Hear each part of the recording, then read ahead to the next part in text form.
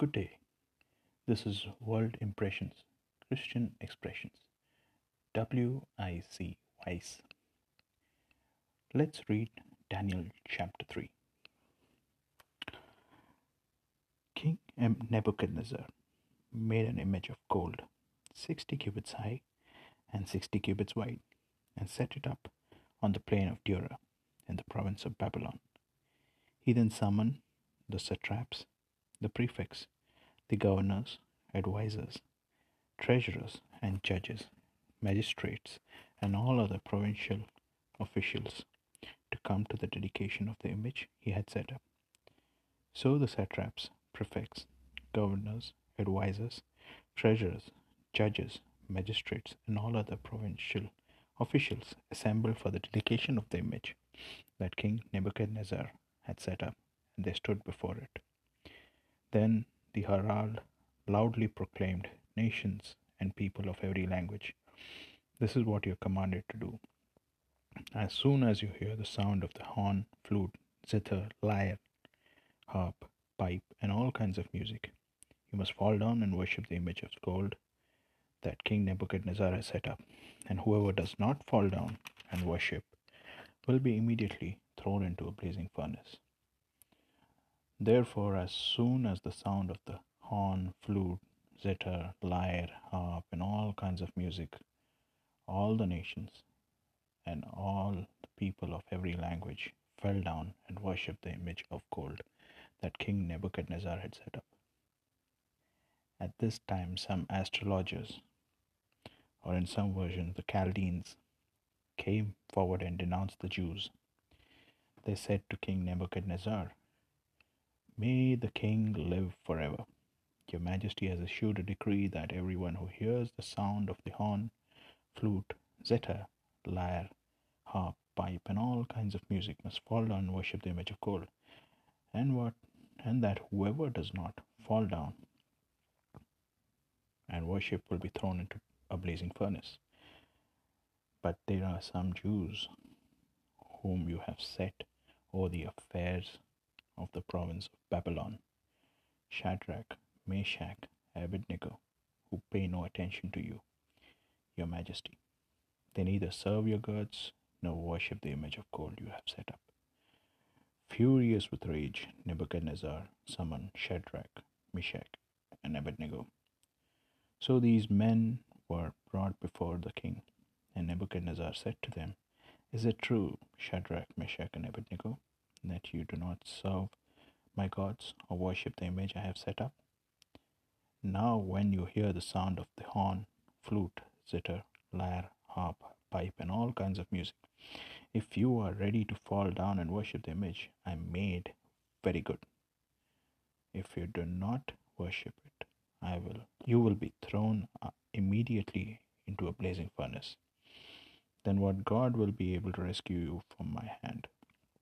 Shadrach, Meshach, Abednego replied to him, "King Nebuchadnezzar, we do not need to defend ourselves before you in this matter.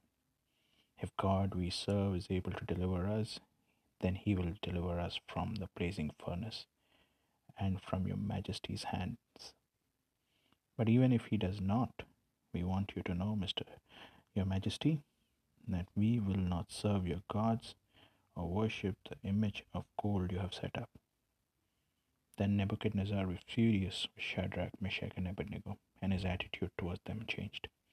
He ordered a furnace heated 7 times hotter than the usual, commanded some of the strongest soldiers in the army to tie up Shadrach, Meshach, and Abednego and throw them into a blazing furnace.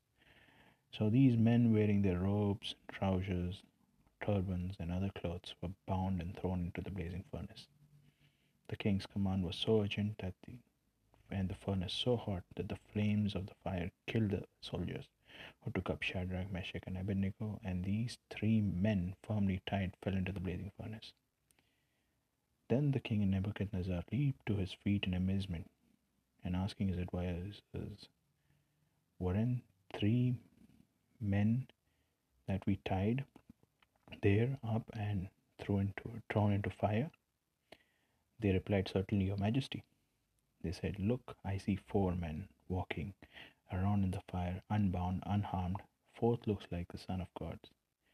Nebuchadnezzar then approached the opening of the blazing furnace and shouted, Shadrach, Meshach, and Abednego, servants of the Most High God, come out, come here. So Shadrach, Meshach, and Abednego came out of the fire, and the satraps, prefects, governors, royal advisers crowded around them. They saw the fire had not harmed their bodies, nor was a hair of their heads singed. Their robes were not scorched, and there was no smell of fire on them. Then Nebuchadnezzar said, Praise be to the God of Shadrach, Meshach, and Abednego, who has sent his angel and rescued his servants. They trusted in him and defied the king's command and were willing to give up their lives rather than serve or worship any god except their own God. Therefore I decree that the people of the nation of any nation or language who say anything against the God of Shadrach, Meshach, and Abednego be cut into pieces and their houses be torn into piles of rubble, for no other God can save this way. Then the king promoted Shadrach, Meshach, and Abednego in the province of Babylon. This is the end of the chapter. This is quite an interesting chapter. It's got love, romance, drama, suspense, action, thrill, and of course, a happy ending. We could make a movie with just this chapter and still explore several themes and still have enough to make more sequels to explore each of these themes. Just to touch upon a few, for example, if we take this chapter and we superimpose it to our present day world, we can see all of this happening right before our eyes at a global level, everywhere in every part of the world, in the mainstream media, in every nation that's actually developed or it's developing. We see this happening.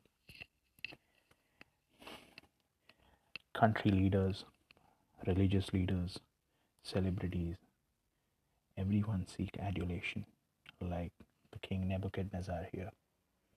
And because of the advent of social media, even individual people are trying to seek adulation for themselves. If you actually observe the detail into which Nebuchadnezzar goes in the beginning of the chapter to receive his worship, is somewhat a parallel to what's been described in Deuteronomy, Ezekiel, and other chapters like Revelation, where God describes the type of detail he wants for his worship in his temple. Everyone wants to be a god. Everyone seeks their own glory. But it also explores a theme, an idea, where there is a desire to seek dominion over your individual liberty, your individual belief system. As we read through chapter 3, we realize that during the end times, we also expect a similar form of anti-Christian government coming up, which will lay down the rules and regulations and put fear into hearts of people to worship them and to follow them and to obey them. Otherwise, anyone who defies their orders will be put to death. But unlike in this chapter, it is not really necessary that the people who defy their orders and choose to worship the eternal, living, and true and holy God will be saved physically on earth from the physical and first death.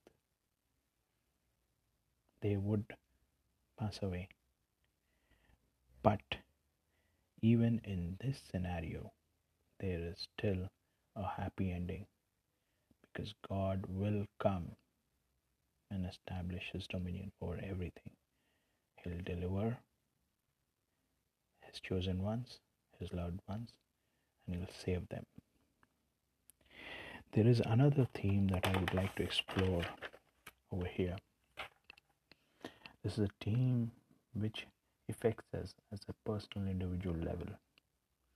A theme of politics, Politics exists even at office level.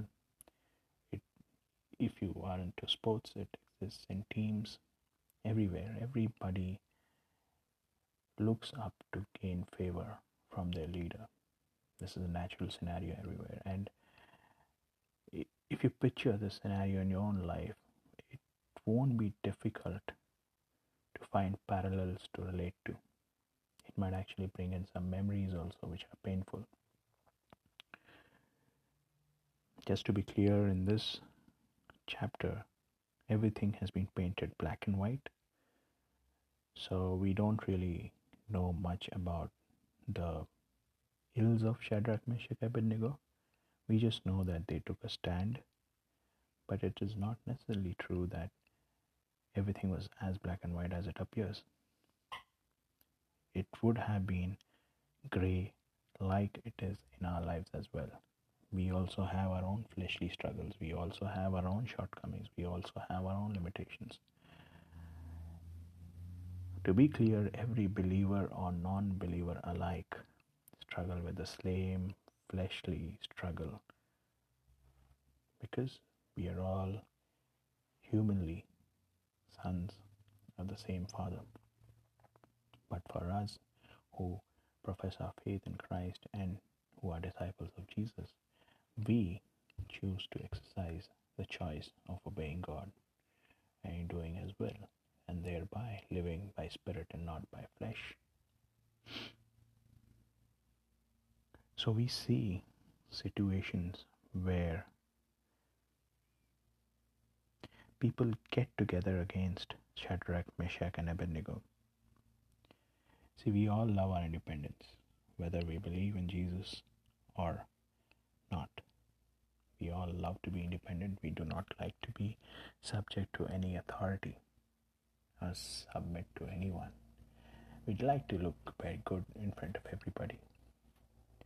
But sadly, for us Christians, it's not always true.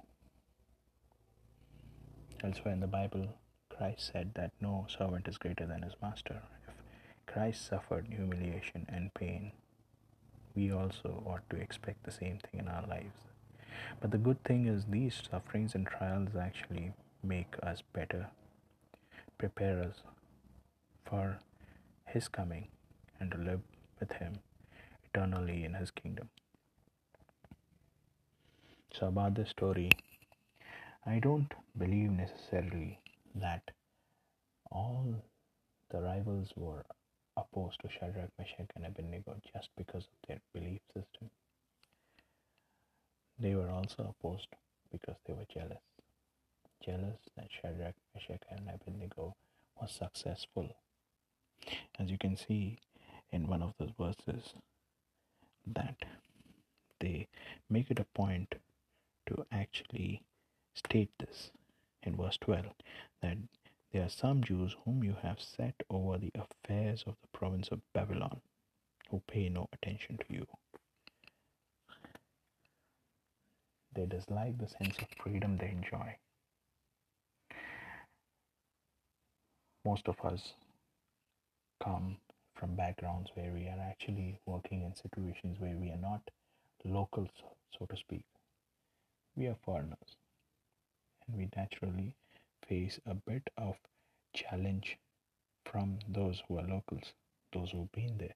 Either someone has come new to the organization and performing well and doing things which are godly, or someone has come to a town or a country or a location or a group of people that's different from them and doing well. You're always the center of attraction, center of attention. But one thing that people don't realize, that these people fail to understand about Shadrach, Meshach, and Abednego, and also us Christians all over the world, is that we do not get our sense of freedom from the king or from the government. We get our sense of freedom from Christ because of our faith and dependence on the true God and the knowledge of truth. It is the truth that sets us free. People don't like us because we don't subscribe to their groupism. They dislike it if we are independent. They also dislike it if we appear to be better than them, or try to be better than them, or appear to be favored by God in their sight, or believe that we feel that we are favored by God, or we are liked by God, or we are trying to do what is right in God's eyes, because nobody likes anyone better than themselves or being better than themselves. And they will always try to take us down or try to break our resolve or make us like them so that they can live in peace. But everything has its own time limit. The suffering, the persecution, everything has its own time limit. It doesn't go on endlessly. There is a point where God shows up and He delivers and He blesses. So, what is our approach? I believe that our approach should be to continue in our faith, trust in God, but also to continue in obedience by following the creed to which all Christians subscribe to love the God and to love the neighbor. We seek God for His help continuously. Be smart, as it's written, to be cunning as wolves, and not compromise with the quality of our work as well, because that is what distinguishes us. The king Nebuchadnezzar was even considering talking to Shadrach, Meshach, and Abednego because he was aware that their work was good. While it's coming from God, there was also a certain amount of sincerity that they showed towards the work. And if you take things for granted, it will show in your work. And they don't. Then these rivals don't even have to do much. They don't even have to talk to the king to convince him. They could take their actions on themselves if their work was shoddy. So our work has to continue to be good. Quality of work has to be good. And we need to seek God's help in doing that. It is essential to submit to human authority, as this is a commandment from God. So sincerity is also a given. This is how we set examples, because we as Christians will not just be known only because of righteousness, because our righteousness is coming from Christ Jesus. We will be known because of love. And in everything that we do, if we show love, that will distinguish us. And it will help us set examples. And in the end, conclude with a result where God brings about a happy ending by bringing people who observe us to Himself in Christ Jesus. I just want to end with a reference from Jude 1:24. To Him who is able to keep you from stumbling and to present you before His glorious presence without fault, with great joy, to the only God and Savior be glory, majesty, power, authority through Jesus Christ our Lord, before all ages, now and forevermore. Amen.